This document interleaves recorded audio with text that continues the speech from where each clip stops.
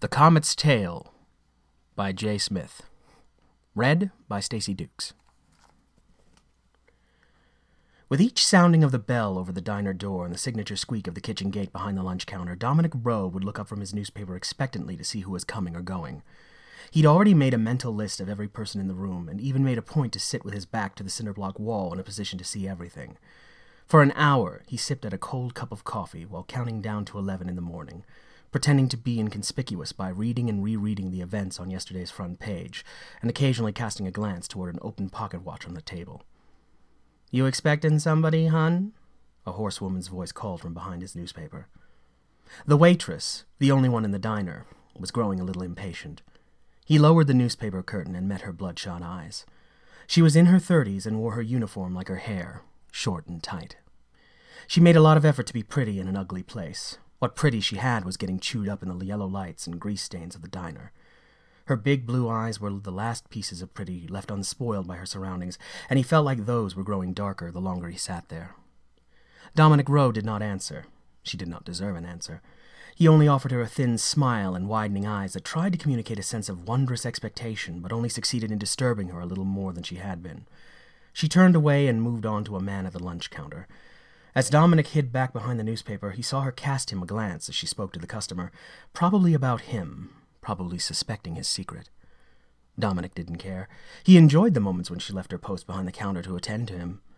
She only had 3 customers in the last hour, all of whom just came off work from the construction site across the street. They ordered coffee and pie and made polite conversation with her cleavage.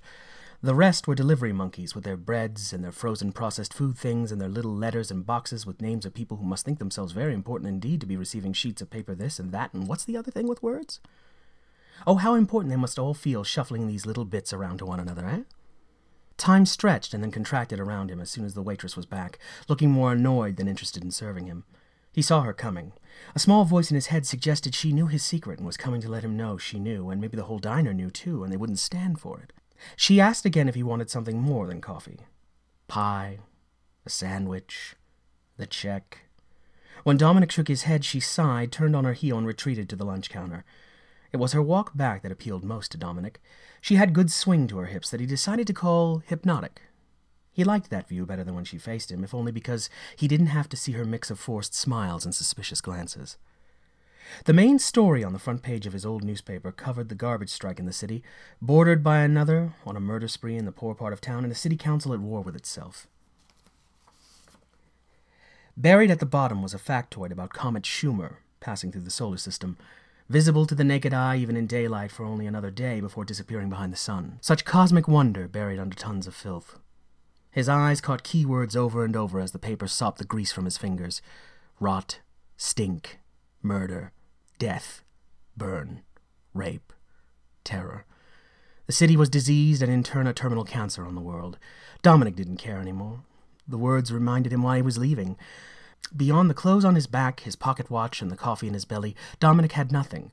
Nothing but the impotent thrill of swaying hips, a stomach full of butterflies, and the tingle of caffeine behind his eyes. He didn't even have the price of a cup of lousy coffee.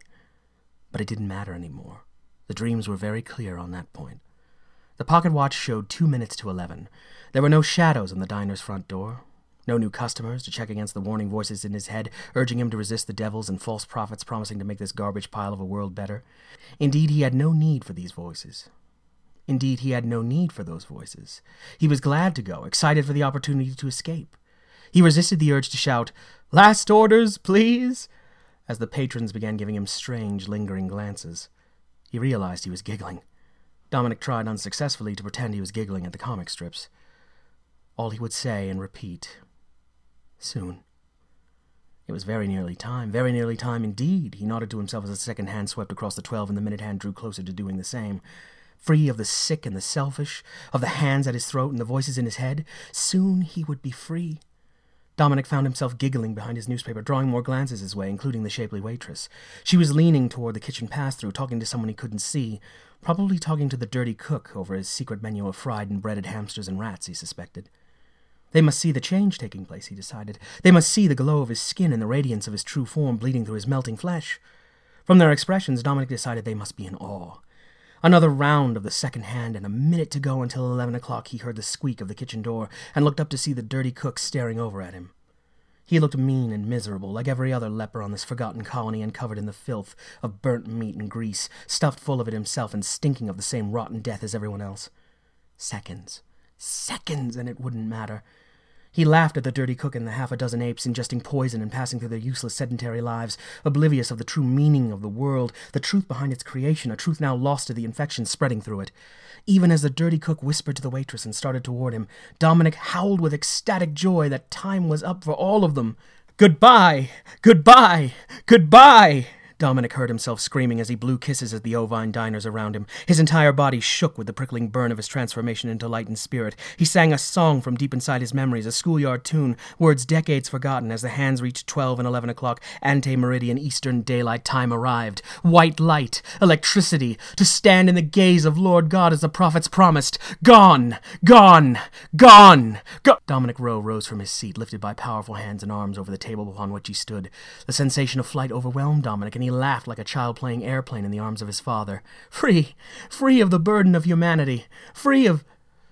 The world struck Dominic Rowe in the back, and the thick film of alley water soaked through his old shirt and down into his pants.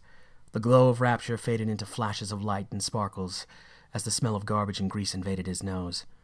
The crumbling brown-gray building facades rose up around him like the walls of his grave, with only the distant gray sky with wisps of blue above to remind him of the comet's tail. 11:05 a.m. Left behind. Forgotten.